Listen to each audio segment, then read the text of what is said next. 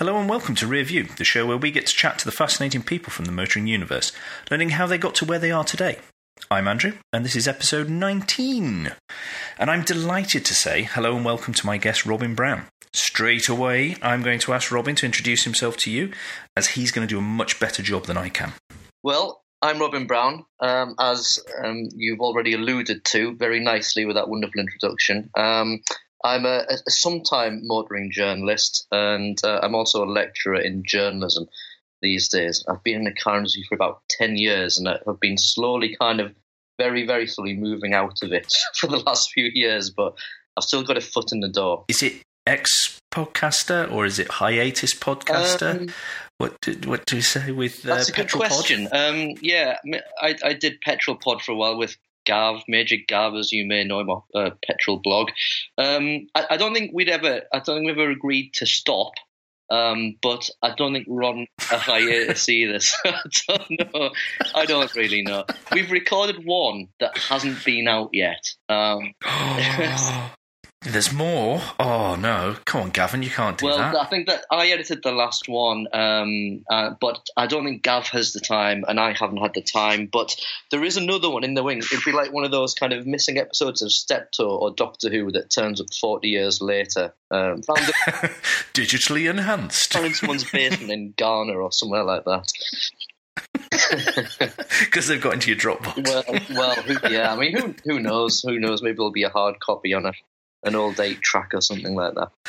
It may see the light of day one of these days. You never know. You still, as you said, you've still got a toe in the pond of the motoring universe, which is great. But before we get into how you got to exactly where you are now, I'd like to go back in the mists of time to find out the cliche question that you'll find throughout. There are lots of cliche questions because I'm not very imaginative. But when did you first get interested in cars, and did anyone help you along with that? It's a good question, yes, it is cliched, but I think cliched questions are probably the best questions. That's why they keep being asked, so it's fair enough. Thank you. You can stay on as a guest. I probably got into cars when I was 5 or 6 or 7, and I think what's fascinating about that age, and some people grow out of it and some people don't, motoring journalists normally don't, is that you become fascinated with lists of things and statistics and comparing things and stuff like that.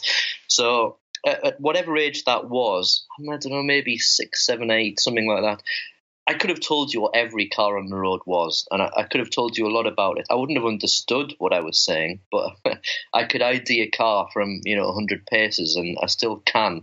Any car of that vintage, I'm all over it. I was not encouraged in it. My dad was a steel worker and is a brilliant engineer, and can fix anything. I'm going to jump forward a little bit. I hope it's not a massive spoiler I'm giving away, but I owned a Ford Puma for a while, and the car was at my parents' house, and I said, can we have a look at it? There's something wrong with it. We got it up on some, I can't remember, we got the car jacked up, basically, and got underneath it, and the heat shield was kind of falling off. And my dad went outside, and he looked around on the pavement. I said, what the hell's he do? He's finally gone mad. But he just looked around, and he found a tin can in the gutter up the road. And he came back, and he cut a piece out, and he formed some sort of clip, which just locked this heat shield back into place. So, the man's an absolute bloody genius. But weirdly, as far as he's concerned, he sees machinery for the value of what it does. So he's very much a getting you from A to B kind of guy, and has no wider interest in cars beyond, so he quite likes how they work. So no one encouraged me with cars, and it wasn't until I got a job in the car industry that I started to kind of rekindle my love, and almost kind of remembered, that I used to love cars, and I'd forgotten about that when adolescence came along, and suddenly other things seemed to be a lot more interesting to me. That continued for some time, up until 2006 it was, so over 10 years ago now, and I got a job as the editor of a website in the car industry, and sort of rediscovered all the stuff that I used to love, and thought, why did I ever go away from cars? That was fortuitous, really, because I rediscovered something that I did have an interest in, and has been very fulfilling over the years. Obviously, at the time, was it? You were saying about the stats, and you could recognise cars. Was it a case of almost like top trumps? It probably was, although I didn't actually play top trumps, but I just I don't know what fascinated me about them. Whether it was I don't know, knowing the relationship between cars, so what cars were in what sector, the names of cars, perhaps. Where they were made. I think it probably was that kind of thing where, as a youngster, I was fascinated with cricket stats as well. And as you know, that's not a bad thing to be interested in. I make no secret of my cricket love. But that for me was all about statistics and things like that, and like what's David Gower's batting average and things like that. So it's not a huge intuitive leap to, what is the 0 to 62 sprint time of an Austin Allegro. Don't ask me what it is. Probably something like 25 seconds, I would have thought. I was going to say, did they make 60? Well, that's 60. Cheap jibe, but having driven one, yeah. I feel I'm in a position where I can make that. The first car I drove was an Allegro, and my God, it was such a difficult car to drive. I say this to people sometimes. You can't imagine how difficult cars were to drive if they were made, any earlier than 1990. I learned to drive in a Maestro, and good grief, no power steering, the most sensitive accelerator you have ever come across. Brakes you had to destroy to even slow to a stop from crawling. I mean, it's so hard to drive those cars, and kids these days, they don't know the phone. Quite, but on that front though. Really, there aren't bad cars now. No, I think that's fair to say. From that point of view, I mean, there's different, there's different qualities, and there's things that they will do. Cars will do better. Certain cars will do better than others, but I don't think there's bad cars now. They all can, you can all get in one of them, and it will take you somewhere. Absolutely. This kind of the minimum level of what is acceptable in cars has shot up massively. And even over the 10 years that I've been in the industry, I mean, there were bad cars when I started driving cars for a living. And, there are cars that are very, very uninteresting and boring and kind of utilitarian these days. But I don't think there are any bad cars, to be fair. And it's kind of made motoring journalism quite hard, I think, because I think the job of a motoring journalist is to find something interesting and useful and valuable to say about the cars that they drive. And you drive cars, and I'm sure you can drive a lot of cars and just think, I have no idea what to say about this. It's fun. Yeah, you start. You're looking for splitting hairs, and then you sound petty. Exactly. And it's that balance of what you were saying there is giving something informative. But useful and trying to make it meaningful for someone who perhaps isn't particularly car nerdy as well. I mean, that's the big thing, because most of this country, most of the world are not really bothered about cars to the level that we are. Yeah. They just want to be told, well, what's the one that's going to be best for me in my situation type thing. And it is interesting to see the different ways in which journalists try and get that message across. Yeah, and that's where the skill of good motoring journalists is evident if they can find a way to do that. And it's difficult. There was a certain point in my career where I was probably going on 2 or 3 launches a week, and you just become inured to it, and it kind of grinds you down a bit, and it's very easy to lose the love of it. And you can see a lot of pretty dead-eyed journalists in airports, just kind of hating their lives, really, because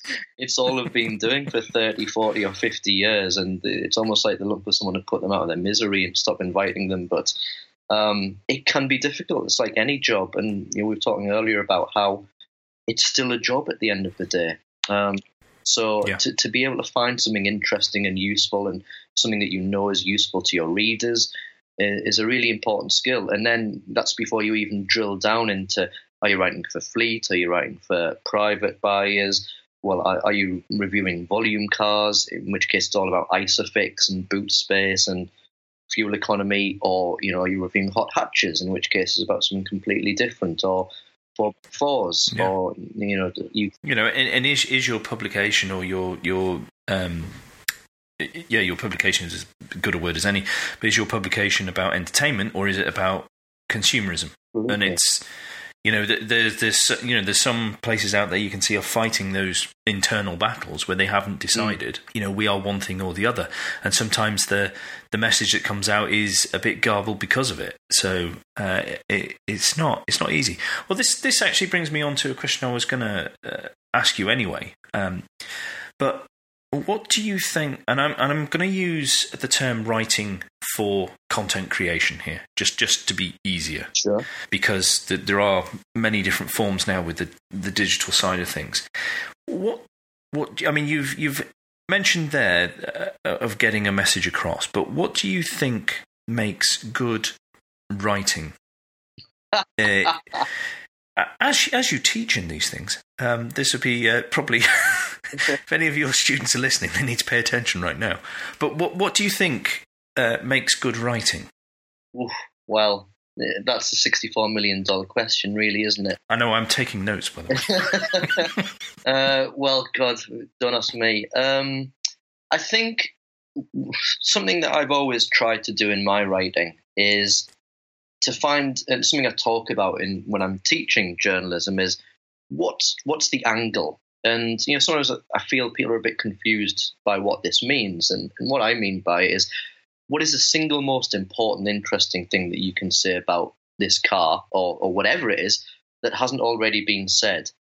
And it's about, so you've got to really explore something, I think. And I'm a very active, driver of cars. When I'm reviewing cars, I'm thinking about them a lot, and I drive them a lot. And sometimes it's not immediately obvious, and I might pore over press releases. But I'll do this until I find something that I believe is true and interesting and useful. And I will write, or I will think, or I will drive until I find that thing. And there's all sorts of, things that you could say that equals good writing. But that's, for me, is the single most important thing, where you might leave an impression with someone where they think, that was useful, or that's interesting, or I've not thought of that before, or something like that. And I think that's the kind of writing where you might be noticed just for the quality of your writing, which is a much underrated thing. And Jeremy Clarkson, just to pick one out of the... Just a random name. Yeah. is a great writer when he can be bothered. And if you read his better work, he's absolutely found that thing, that kernel of truth in something that people can relate to, and when they read it, will go, yes, I understand that. I've thought that before. And I think that's what you've got to do. You've got to stand out, because especially with the way the internet has developed, we've been flooded with content. And, 20 years ago, you had to demonstrate to people, your peers, your employers, whoever it was, your readers, that you were a good writer, and they had to approve of what you were doing in order to make a living out of it. But now there aren't any gatekeepers, and that can be a good thing and it can be a bad thing. So I think it's harder to tell these days what makes for good writing. And, there's some people who are very bad writers who are probably millionaires or have, 100,000 people following their social media channels or whatever it is. And there are some very good writers who, probably read by a tiny coterie of people who are probably very appreciative, but no wider than that. And it's become a huge kind of ball of things these days as to what determines a good writer, I think. And we live in strange times when, people may not necessarily agree on what good writing is, because people don't agree on what facts are anymore. So yes, gone very philosophical without really meaning to there, but this is why we don't podcast anymore. Just probably hours and hours of irrelevant material that Gav had to reduce down to 30 minutes.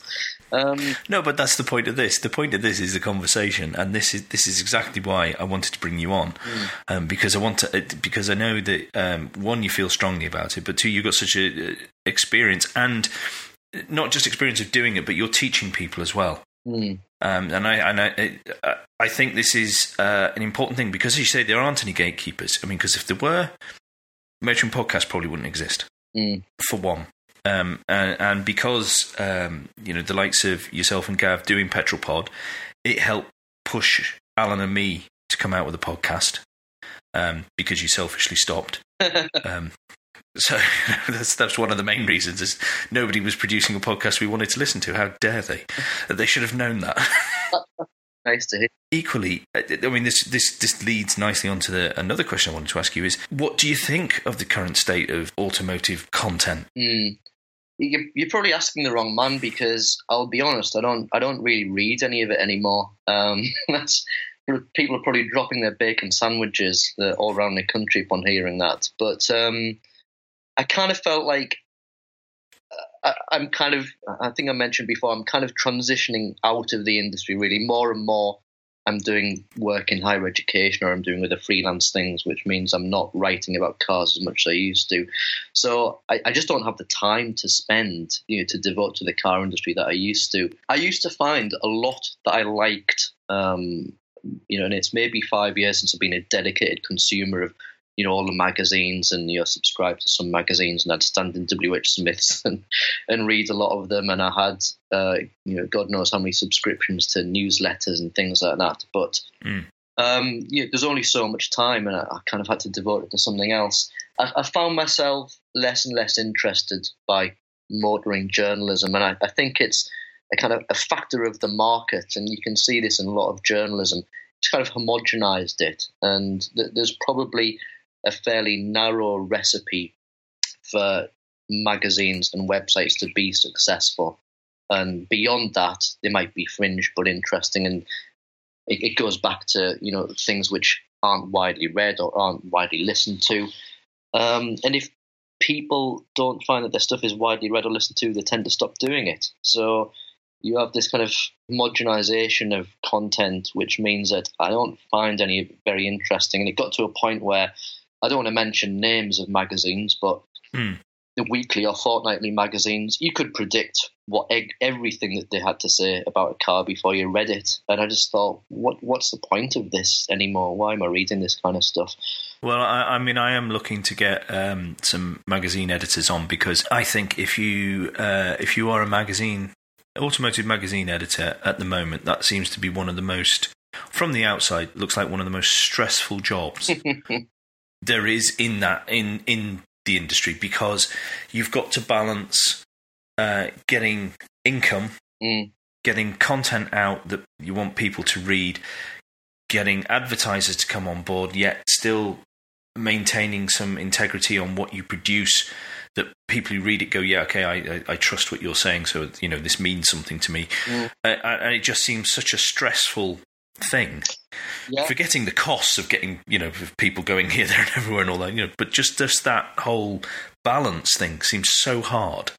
Yeah, I mean, I've edited magazines. I haven't edited print magazines in motoring, but elsewhere, and I can empathise and I can sympathise. I don't want to bash people for doing their jobs. It's a difficult job, and the way that the industry has changed over the last 10 years has just ramped up the pressure to churn out content, but churn out stronger content, and content that is clearly, I mean, I'm using the word content, to describe writing, that's a horrible thing to describe writing as, which should be a sort of wonderful, enjoyable thing. But I found it to be less so the more time I spent editing the website that I used to do.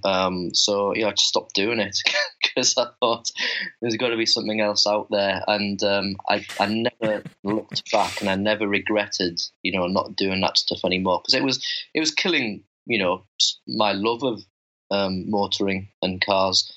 And I suspect that, a lot of motoring journalists could probably empathise with that a little bit. Fundamentally, we all love cars at the end of the day, and it's not going to go away. But I'm glad now that I can have a relationship with the world of motoring where I can still appreciate it without, sort of just having to do it all the time, which is the enemy of creativity, really. Well, you mentioned there that you've done editing. A question I like to ask anyone who does mention that they edit or they have edited. And it's a bit similar to the previous question about writing, but what do you think makes good editing? Again, I'm taking notes. There will be a 74 emailed course later to people who wish to subscribe. I'm joking. 50-50. No, 60-40 anyway. No problem.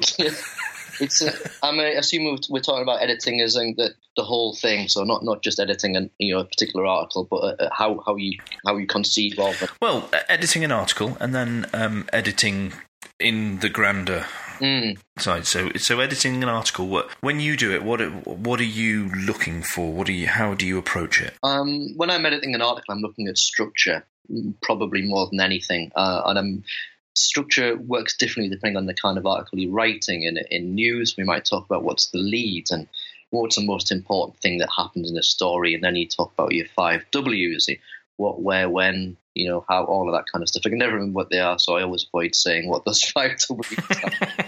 But the kind of stuff you read in your daily newspapers, so a man has, been arrested after, bloody. You can see examples of this in newspapers all the time.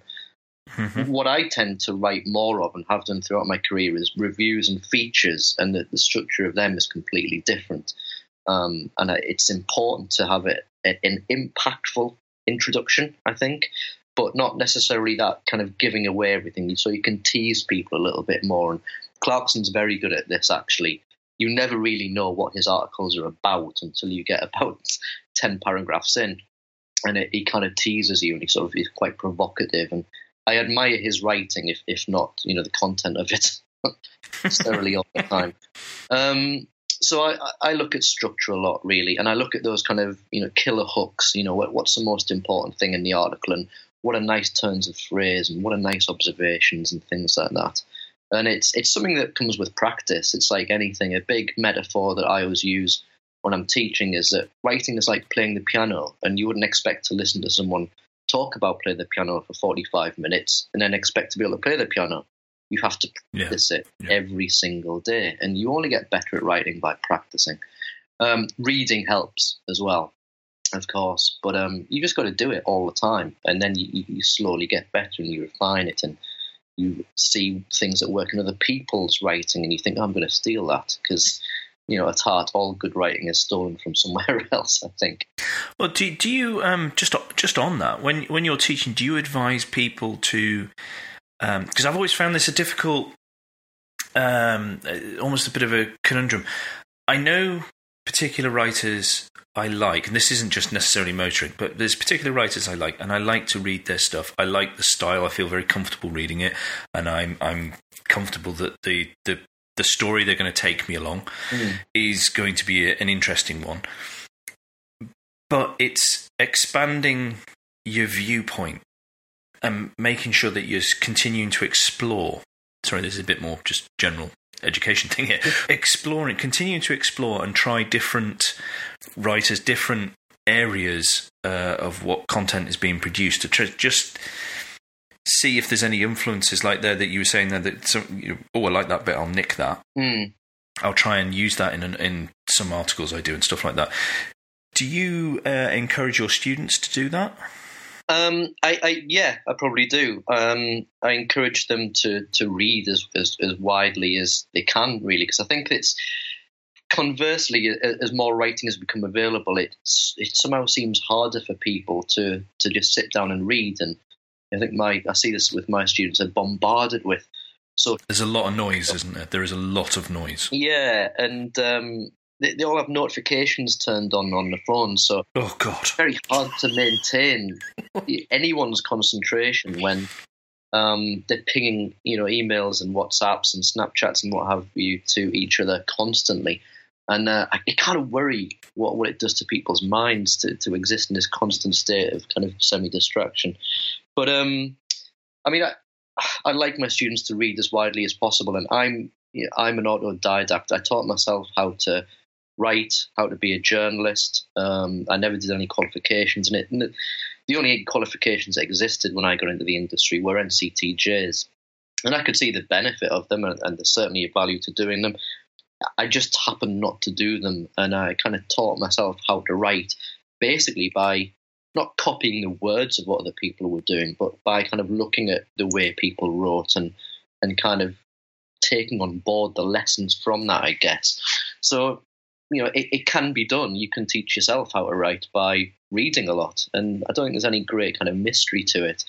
Having said that, doing a journalism degree won't do you any harm at all. In case any of my students are listening.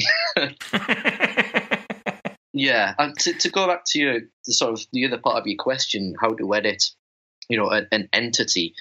I think it's something we were talking about before. I think you've got to have an idea of what you want to do with it. And if you don't, then you're just kind of churning out words, and there's got to be a focus to it, and there's got to be a drive to something, and you've got to have a pretty clear idea of who your audience is. I teach magazine journalism, amongst other things, and I always say you've got to have 3 elements to a magazine. How does it look? What's the content in it, and who's your audience?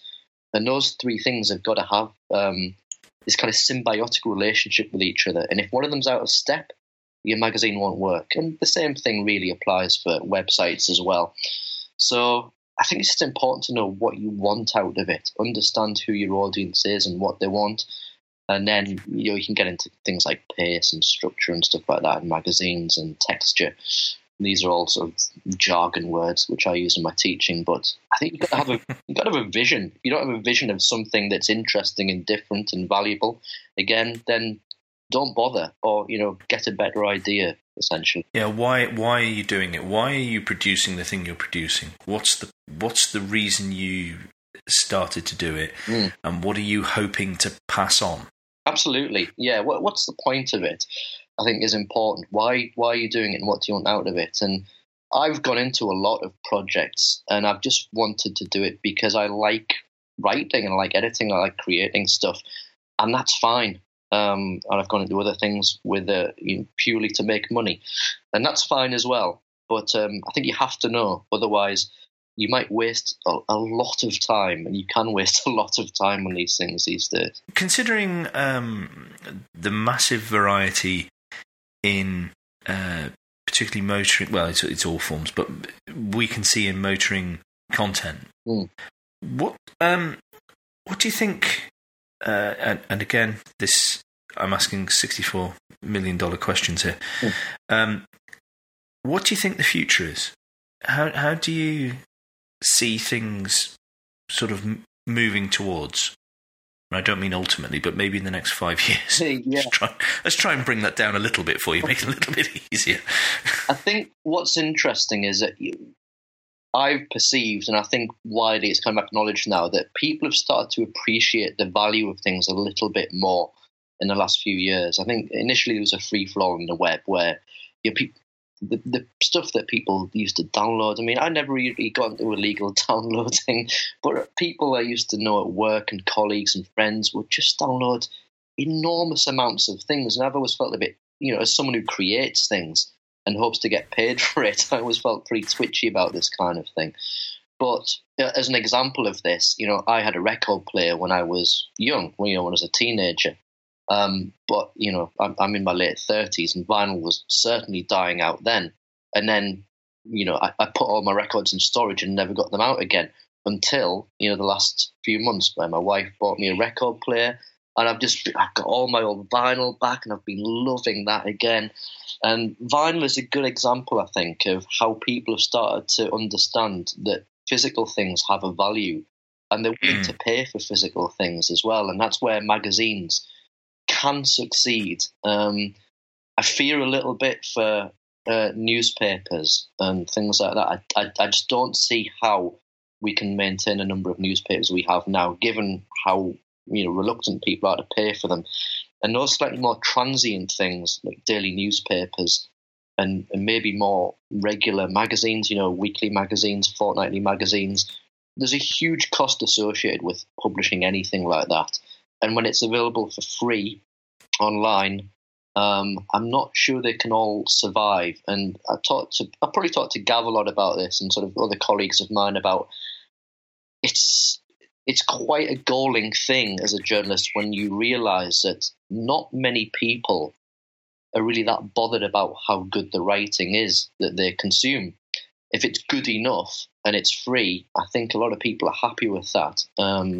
So it's about convincing people that there's enough value. And this is where I think you start to see, smaller shops and sort of interesting little shops come back a little bit on high streets as well.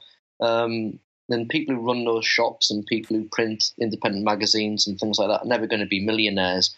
But I think there's enough of a niche for things of genuine value to succeed and thrive in journalism. I certainly hope so. Anyway. Well, yeah, I think that's interesting. It's what you were saying right at the end there.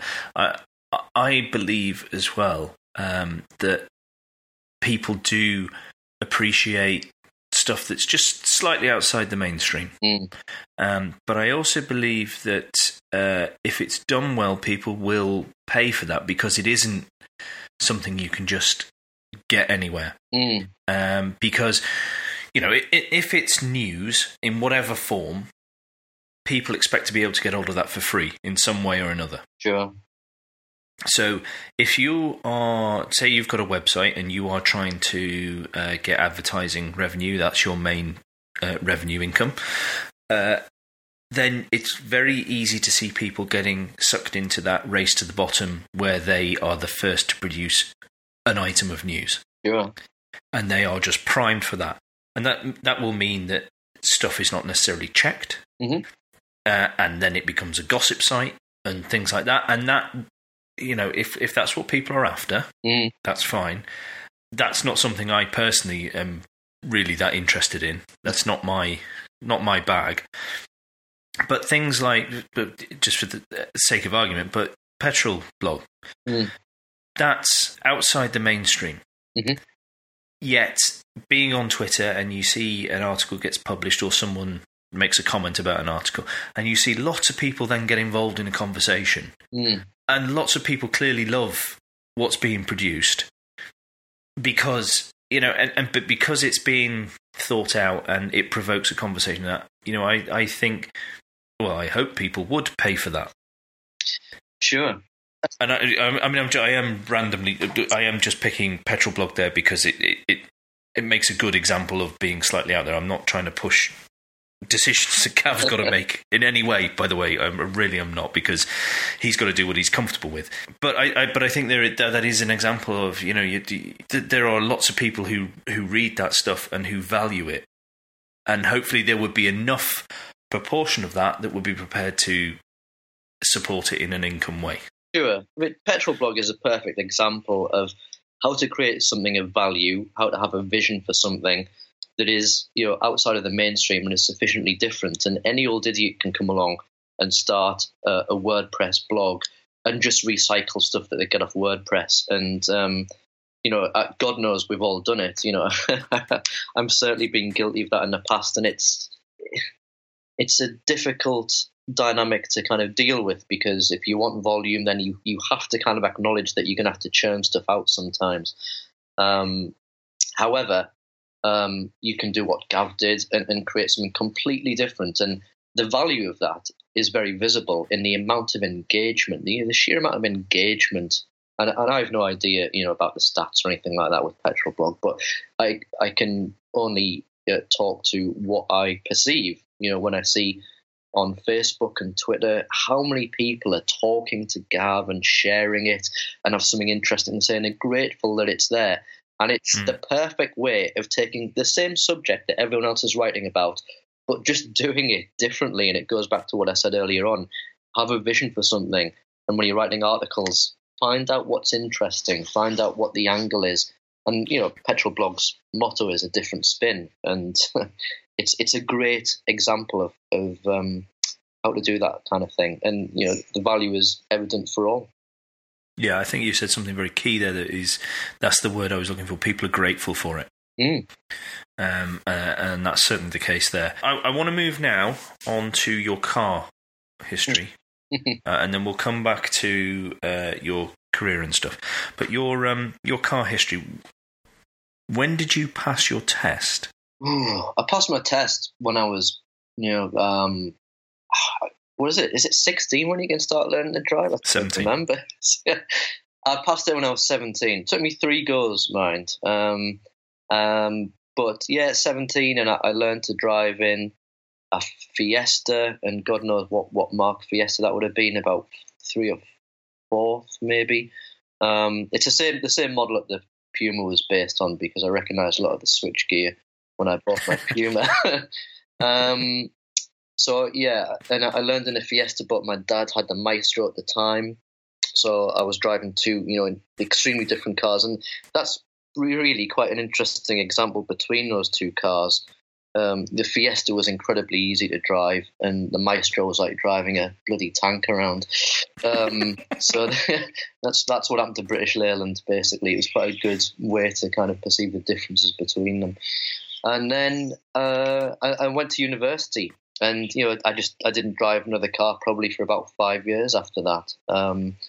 So work comes along as it does, and my girlfriend at the time had a Corsa, and I was driving that a lot. And to go from driving a Maestro, which was probably, I don't know, 85 plate, whatever that was, I can't even remember these days, but to go from driving that Maestro, which had no power steering and was awkward and was a lump and, had a high speed of about 75 miles an hour, to driving a brand new Vauxhall Corsa in about 2002 was just a quantum leap. You can't describe how different those were. Oh, if only Vauxhall had known that at the time, the marketing material would have been so much more different. Yeah. Well, they'll be splashing that all over their new literature, I would have thought. And then I got a job, and I needed to buy my own car, and I bought a colleague's Rover 200, and it was that kind of Honda, the Honda crossover where they kind of both worked together. So it was that kind of last generation. No, it wasn't the second last generation of Rover 200s. I think it was like a 3-box saloon kind of thing, small family car, and I bought it for £180. And it was an absolute wreck. I was going to say, how much did it cost you? Yeah, and I had it for about 6 months, and what I remember most about it was that the guy who sold it to me was a friend, and he gave it to me for next to nothing because it was a load of rubbish, basically. And then what I remember is the rear footwell was always full of water, as if someone had tipped a basin of water into it. So if you went round the bend, or you accelerated quickly, which was impossible, or you braked quickly, which was also impossible, actually, the water would slosh around in the back footwell. Nice. Yeah, so I took it in for an MOT. Why I did that, I don't know. And it almost sort of got about 50 yards away, and they phoned me up and said, right, you got to come and have a look at this. And they ripped all the carpets, and you could literally put your finger through the holes in the floor of the car. And I said, probably, I don't know why I said this either, but I said something like, oh, is it worth fixing? So some fellow who'd worked in a garage for 40 years just sort of looked at me with sort of pity in his eyes, basically. So that was the end of that. It got me to Chester and back about 100 times, which is all it needed to do. But that was the end of my car career for about another 5 years, because I just didn't need a car, fundamentally. And then along came a Ford Puma, which I absolutely adored. Just an absolutely wonderful car. And you could... Are they as good as we are led to believe if you've never driven one? Yes. Okay. Absolutely. You could do things in that car. Just a front-wheel drive car, and mine was a 1.4, which is not even the Puma that is renowned at all. The 1.6 and the 1.7s are the ones that Carnot's going about, but it was so light, it was ridiculous, and you could go around corners. I mean, again, bear in mind that all the torque is going through the front wheels, so you could give it some serious abuse, and I taught myself how to heel and toe in that car, and it could stand up to it. It really could. I think the kind of profile of the tyres had something to do with how drivable it was, but it was very light. There was a revvy little engine in it, and you felt so connected. I think that's the thing that I miss most about the Puma. You got all sorts of feedback from it, so you understood what the car was doing and what it was capable of, and where the limits were. It was very low slung as well. You were pretty low down in the car, and you were also had quite a relaxed sort of driving angle as well, and it felt a little bit. It was a little bit evocative of the little sports cars basically, and it wasn't really a little sports car, but it had enough about it that you could kind of pretend it was. So I absolutely loved the Puma, and I put a lot of miles on the clock, and it was a workhorse as well as something I could razz around in, and I probably held on to it far longer than I should have, and in the end, that was an absolute wreck as well. And didn't you keep us updated on social media when it finally left? I probably did, and I honestly felt like I'd taken a pet to the vets when it's the end of an era and all that. Yeah, it was. I had it for like 6 years or something like that, and it was an S-Reg, so it would have been getting on for, I don't know how old would it have been, 16, 17 years or something. And a friend of mine from my cricket club, funnily enough, sold it to me. I always try to buy cars from friends. And so they can become ex-friends. Well, luckily that hasn't happened yet. That's okay then. You go into it. I think if you go into it with your eyes open, then it's okay. Funnily enough, that actually reminds me that in the midst of this, I bought a Mazda 3. Was it a 323 or was it a 626? It was a 626. Had it for a day and the clutch fell out, and I had to I'd driven up to Hartlepool because I was working up in the northeast at the time, and there was a weird automatic gearbox. I hadn't got about 4 gears, and it wouldn't go above second gear. And I'd bought it in Liverpool, and again, through a friend of mine who was a car dealer. God bless him, he was doing me a favour, and he got it to me for a song. And at the time, I just needed a car, and I had about 1,500 quid. I just said to him, look, I need a car which is going to give me trouble-free motoring for a year. That's all I'm...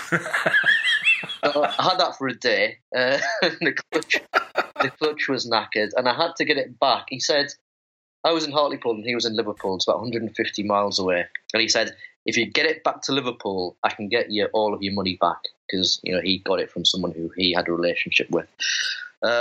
So bear in mind, I couldn't go above about 40 miles an hour. I had to plan a route, and I should have live blogged this or done something like that. I had to get back, avoiding anything but B roads between Hartlepool on the northeast coast and Liverpool. So that was fun. That took about 6 hours. One of the more sort of hair-raising, bemusing and hilarious kind of episodes of my life, and it did feel like I was in a Top Gear episode. So I got rid of that, and then I'd got rid of it to replace a Puma, but I kept the Puma on a little bit more, and then the Puma went to the great scrapyard in the sky. And I now own a Honda Accord. I've reached that age in life where if a car starts and it doesn't give me too many problems, I'm pretty happy with it. And, everyone in kind of motoring knows that Hondas tend to be bulletproof. So I got it for an absolute song, and I've looked after it. And, I just love a Honda, and it's a very petrol bloggy kind of thing to say, to admire something for its sort of efficiency, and it just keeps working. And they get to a certain point in age, and I think with a car, and then the fact that is pretty much trouble free is a glorious thing. Whereas up to that age, it's going, well, it's a bit dull, isn't it? But then I don't know what the point is, because I think it's different for each car. But after that point, then it is glorious because it is dull in a but it works way. Yeah, you can really revel in that at a certain time in your life. I still get press cars to drive, thank goodness. So I can kind of express my desire to kind of, drive different cars and experience new things and exciting things through, driving a manufacturer's car from time to time. And it's enough for me. And I live in an area where you can't really have, the car's on the road. So I very nearly bought a Porsche 944. I was, very, very close indeed to making the purchase. I'd done my research. I knew which one to get, and they're not going to depreciate anymore. And this was about 5 years ago. And I just couldn't bring myself to do it, because I knew I was going to have to park it on the road or put it in a garage, a lock-up garage, miles away. And I just thought, if I put it in a garage, I'll never drive it. If it's out on the road, some scrote will stand on it or knock the wing mirror off or something. So that's as close as I've ever got to proper sort of car journalism. It's almost like that kind of you must buy an Alfa Romeo thing. I don't really have any interesting cars in my past. They're interesting to me, but I don't think I'll be writing a book about any of them anytime soon. Okay. Well, what just for completeness, what is the model Accord that you have? It's what in terms of what spec or engine or spec engine. It's 2 litre petrol, so I can probably burn most people off at the lights if it comes to it. It's a really, really nice petrol, very smooth, very refined, and a really nice development of torque. And it's just whatever the lowest trim was, so it hasn't even got cruise control or anything like that on it. But it was such a good example of it that I couldn't ignore it. So I could have hung around a bit longer. I could have gone for 2.5, but a couple of people warned me off 2.5s. It's just a boring sort of battleship grey Honda, but that's the sort of Aristotelian Honda. It's like the perfect Honda. If you say to someone, I've got a Honda, the one you're imagining is the one that I've got. Excellent. Right, so if we go back to your career history now, when we leapt off and started getting a little bit philosophical about writing, etc., you said that you were writing for was I correct in this, a manufacturer's website, or was this just a car website? No, it was just a car website. Okay, car website. So how long were you there, and what did you move on to next? Well, I started in 2006 for a website called, well, it wasn't a website then, it was motortalk.com it was called. And it was part of a lead generation website in Liverpool. It was just a very small and sort of exciting company to join when I joined it. I was there for 5 or 6 years in the end. And when I joined, MotorTalk didn't really exist. I think there were a few articles on there, and they sort of realised that they needed, for reasons of search engine optimization, to have content on there, because you get more people coming to your website if you've got good content on it. So we spun it off into a different website, and I kind of went through almost like a kind of accelerated version of how a car website or magazine comes into being, because none of the manufacturers knew anything about us, and we didn't have any other writers apart from me, and I hadn't been on any car launches or anything by that point. So I had to try and forge relationships with car manufacturers, and I had to learn all the sort of etiquette of being on car launches and how to ask for cars and how to relate to manufacturers. And at the same time, we were building the website in sort of lots of different ways, and it was essentially a kind of a what car or Parker's kind of level of content, because we wanted people to land on our website who were looking to buy a car, and then basically they would give their details to us. We would sell their details to a number of manufacturers or dealerships or brokers, and they would get in touch with a good price, and theoretically the original reader would buy the car.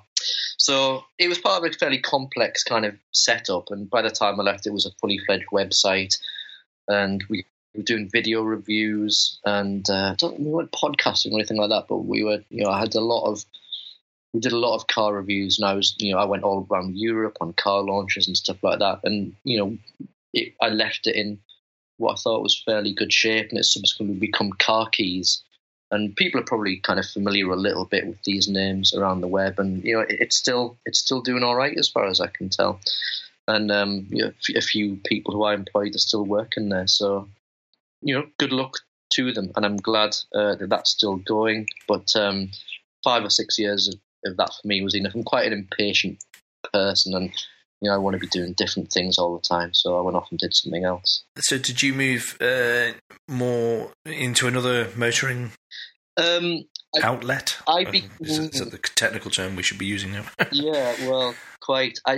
since then, I've worked for a magazine called Professional Manager Magazine, which is the official magazine of the Chartered Management Institute, and I write all their copy, and it's kind of targeted at people with fleet managers or business user choosers. So I write a lot of fleety kind of stuff these days, and I write a column in that, and which is my thoughts on something hopefully interesting, and I do some car reviews as well. But at the same time, I started a business in Liverpool called sevenstreets.com with a couple of colleagues, and that's kind of leisure and lifestyle and food and arts and all that kind of stuff. And we made a bit of a fist of that, and we did a printed magazine, which was out in Liverpool as well. And I'd like to think that Seven Streets was, the kind of petrol bloggy in the way that people loved it, and it was different and all that kind of stuff. But we could never really make enough money out of it to make it a worthwhile proposition. Not something we could do full time anyway.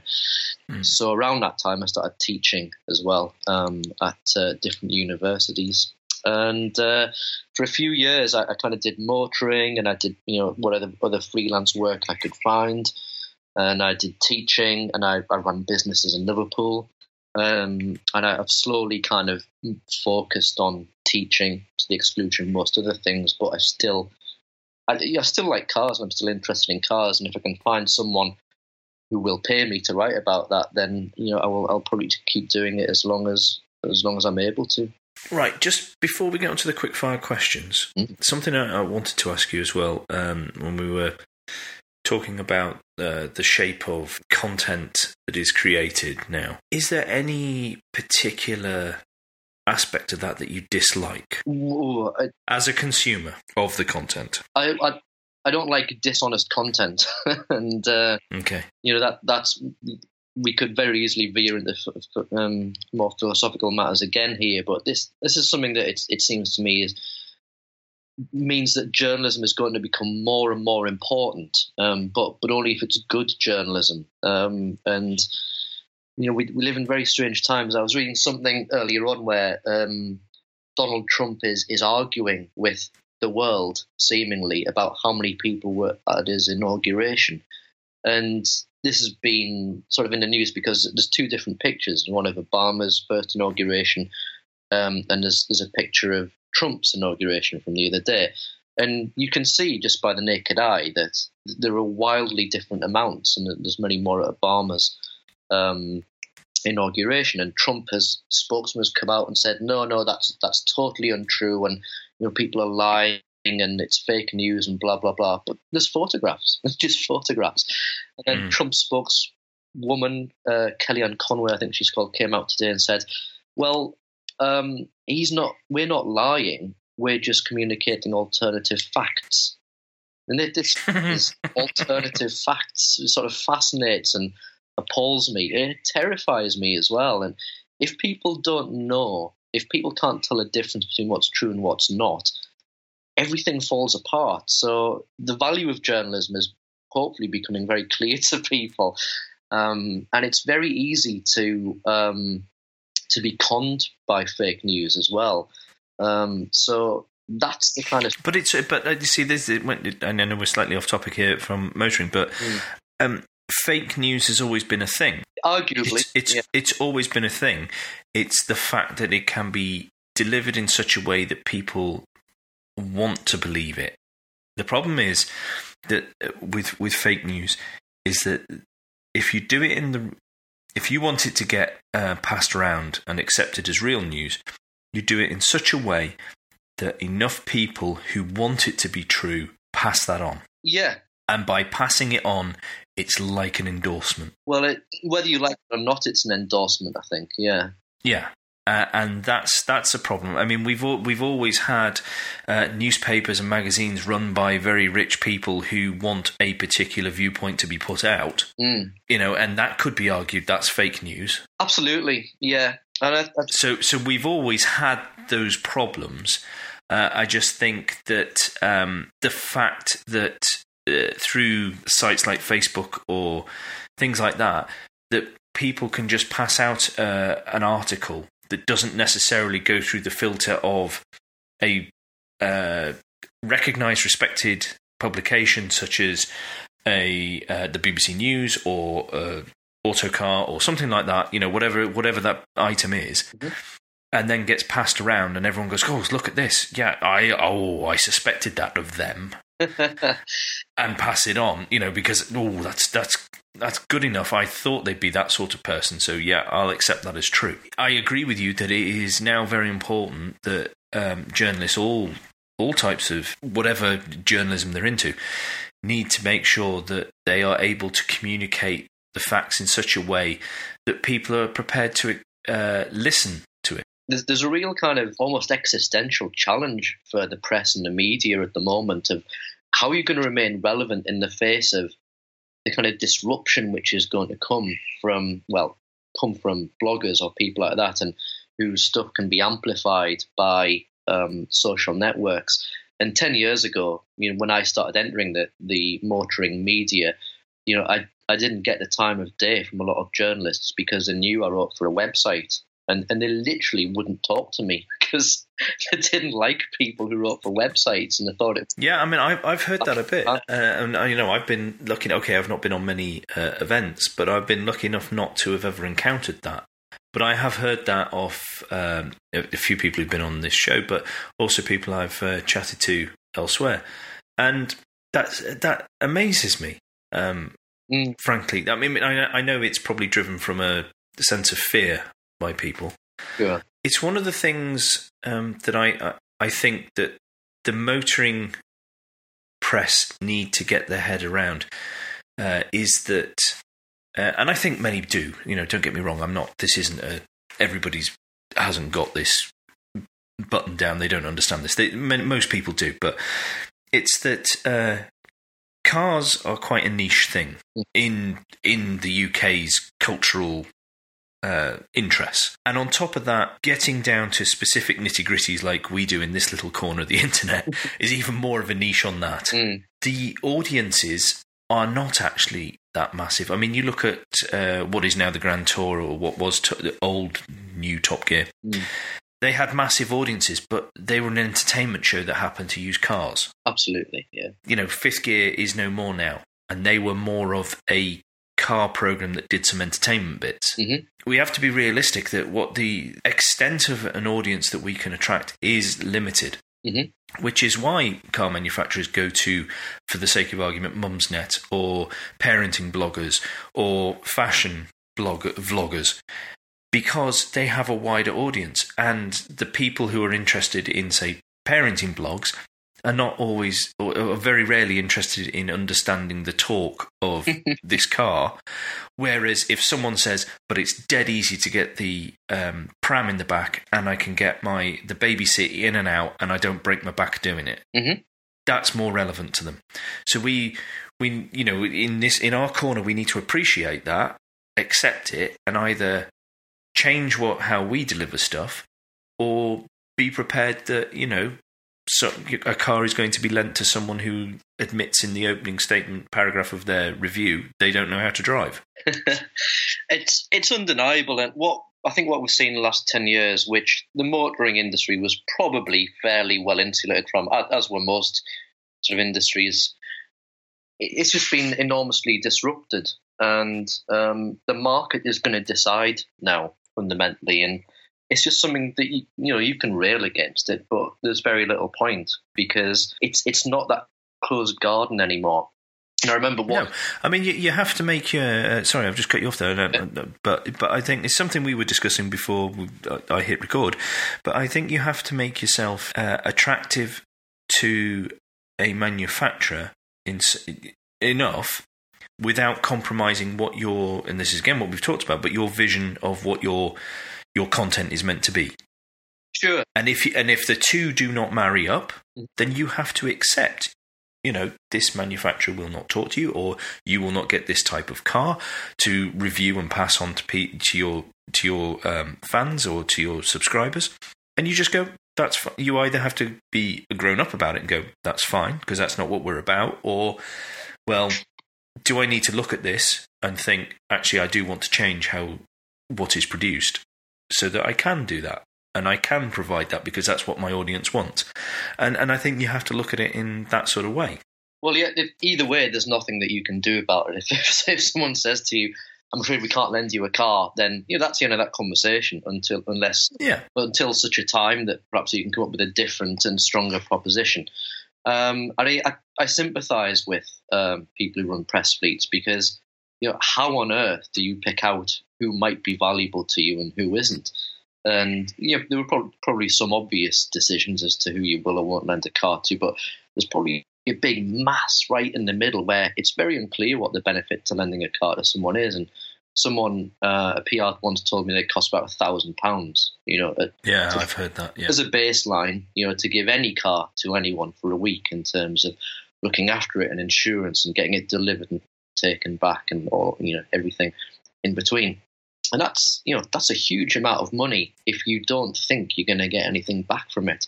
And I remember when I started sort of gaining a bit of a foothold in the industry with Motor Talk, probably about 2008, 2009, there was certainly some more forward thinking. That's maybe a slightly judgmental way of putting it, but some more open. Yeah, some press officers were more open to the internet and different platforms and new people and younger people coming in and doing different things and interesting things with their cars. And we were talking, before we came on air about my pitch to Tesla to get a Model S. Now, if I was just Robin Brown, I was just blogging for robinbrowncars.co.uk. Not that there is such a thing, don't look for it. But if there were, I'm sure they would have looked at me twice. But I've got a magazine and I can make a case to them. But I think probably what got me that car, that loan of a Model S, was I put something interesting together. And I think if you can say to someone, here's the value, here's the readership of, who's going to listen to this, and these people are engaged with automotive or motoring of cars in some way, shape or form, but also here's what I want to do with it, and here's a demonstration that I know what I'm talking about, then I think that should be a strong proposition regardless of where you come from. So I sympathise with the press officers, but I also think that there are opportunities out there, to kind of what's the word I'm looking for? Just to kind of go with some different channels and to get some different coverage, because experiment, because disruption can be a bad thing in lots of ways, but it can be a positive thing as well. It can, in theory. The problem is with a lot of these things is that whoever they're answering to wants it quantified, and often, I mean, there are some basic things that you can quantify, but often you can't quantify everything.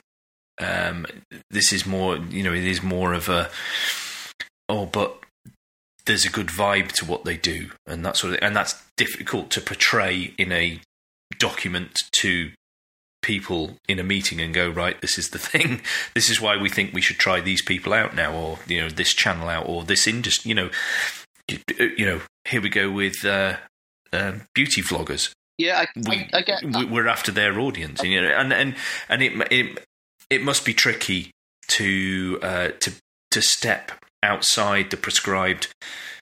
This many unique views, this much reach with Twitter, this much reach with Instagram, and that sort of stuff.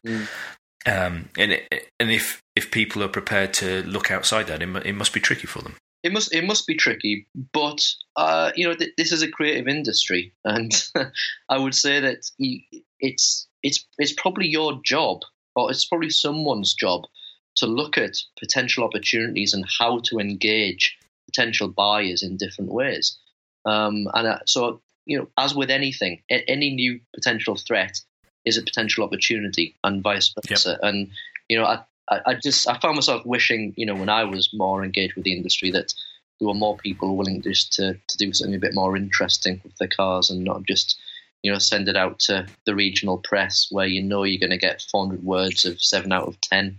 Basically, this is something that Gav and I have probably talked about, and it's to our irritation. But that there is, you can adopt a fairly cynical view of the industry, which is that we're very lucky to receive cars from people, and no one has ever said to me, "You've got to give us a good review," and no one has ever kind of implied that, but I'm sure it is implied in certain situations. So you get this, it goes back to value, and what I was talking about earlier on, how if what you're creating doesn't have anything of value, doesn't have anything interesting to say, then in actual fact, what's the point? What's the actual value of that? So I think it goes beyond metrics. I think it goes beyond 15,000 downloads and all this kind of stuff. And I think that's how you can reach new audiences potentially. There's only ever going to be a finite audience, but writing and editing is going to be done with wit and flair and creativity. So I think it stands to reason that the marketing. I was hoping you wouldn't say that. I've dug my own grave there, haven't I?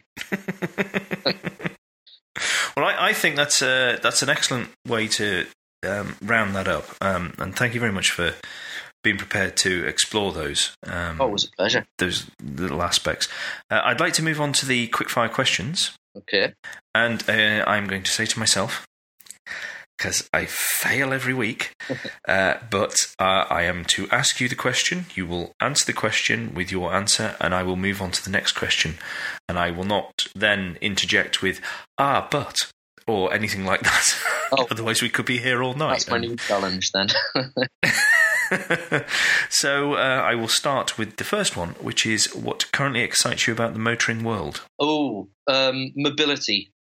Is what's fascinating to me about the motoring world at the moment, and I've written a lot about this in my professional motoring outlets about how. Okay, then, right now I've ruined it already. But it was one of the predictions I had for 2017 is that we would get flooded with buzzword bingos, and mobility was one of the words that was that. What do you understand?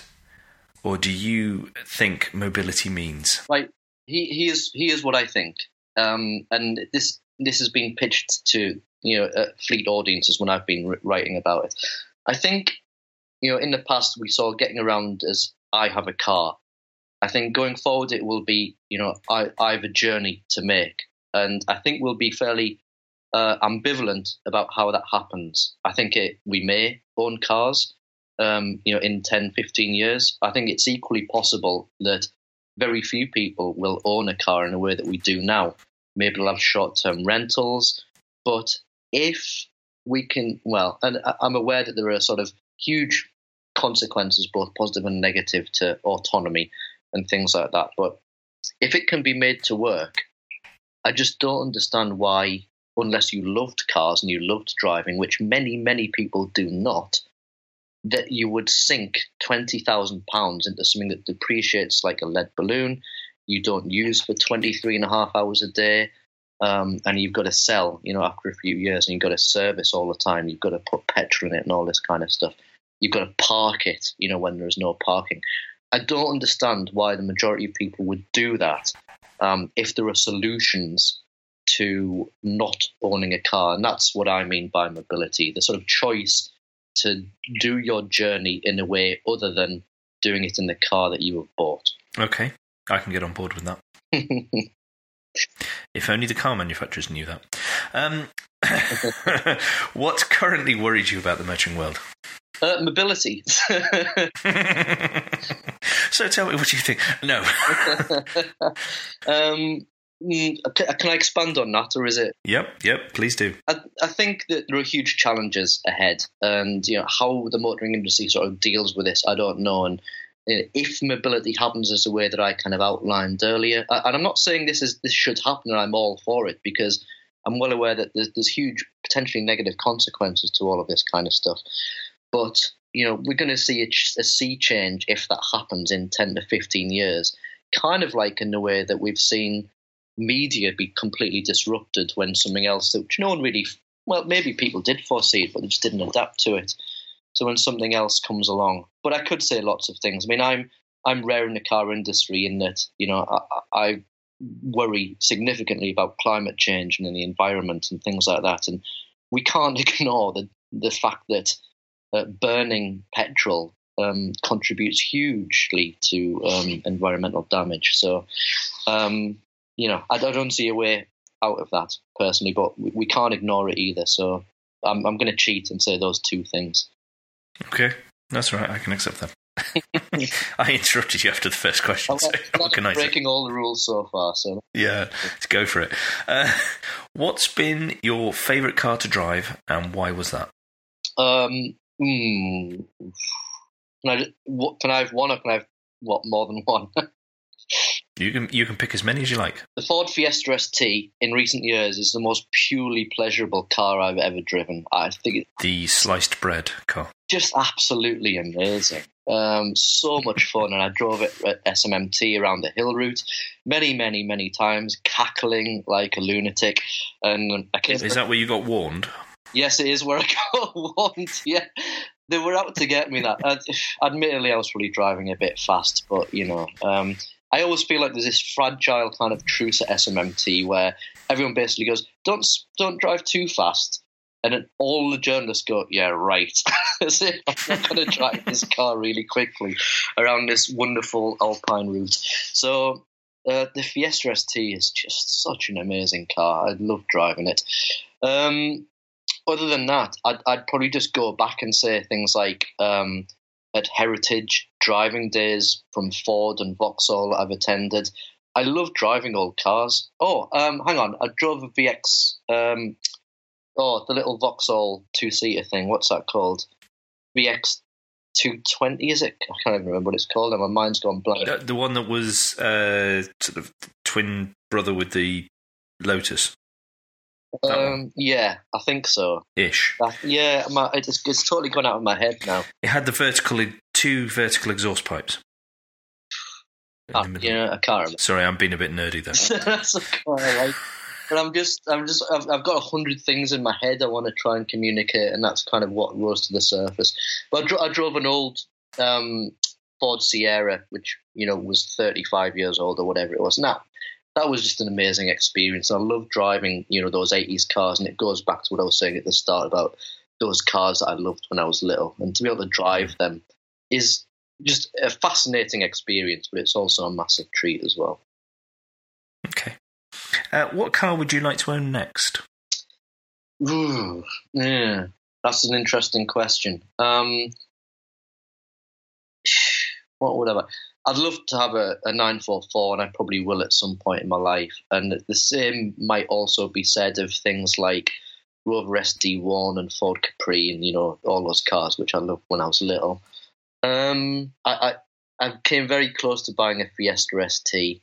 So I'd be lying if I said anything other than a Fiesta ST. Okay. Oh, or a Honda S2000. Sorry. I very nearly bought a Honda S2000 as well. No, that's not a bad choice. What's your favourite road to drive on? I mean, I live in Liverpool as well, as you know. So there's so many great roads in North Wales that I could mention. But don't, because people would go there then. Well, that's true. Yeah, terrible. The speed cameras everywhere. There's a number of roads in the Yorkshire Dales, however, with which I'm also extremely familiar. And so that no one goes there, I'm not going to say where they are, but I love driving around the Yorkshire Dales. So much demanding, naturally kind of challenging roads to drive on. So yeah, I'd love driving around Yorkshire. Excellent. What is the most pointless optional extra you've had the misfortune to experience? Ooh, I remember driving the original, not the original Beetle, but when Volkswagen brought it back. That's got a vase or something in the central console. Yep, that was a big selling point, wasn't it? Well, you could put a fresh flower in every day. Apparently it was, yes. I'm not sure how much of a deal maker that was. Well, I'll tell you what I hate. I hate lane departure warnings. I absolutely bloody hate them. And I turn them off every single time I get in a car. Because in natural driving, you're constantly braking white lines on roads for very good reasons. And it drives me absolutely mad when you get in a car and it starts bleeping at you and starts buzzing things and things light up. I have a bit of a love-hate relationship with sort of active safety driving aids because, if you like driving, then they're kind of absolute anathema. At the same time, you've got to appreciate what they do for you sometimes. But yeah, I know that doesn't really count, but I just hate lane departure warnings. Okay. Who do you think I should talk to after you? Well, let me see now. I think. Well, I'm going to wish you not a threat. When boxers call someone out, I'm calling out.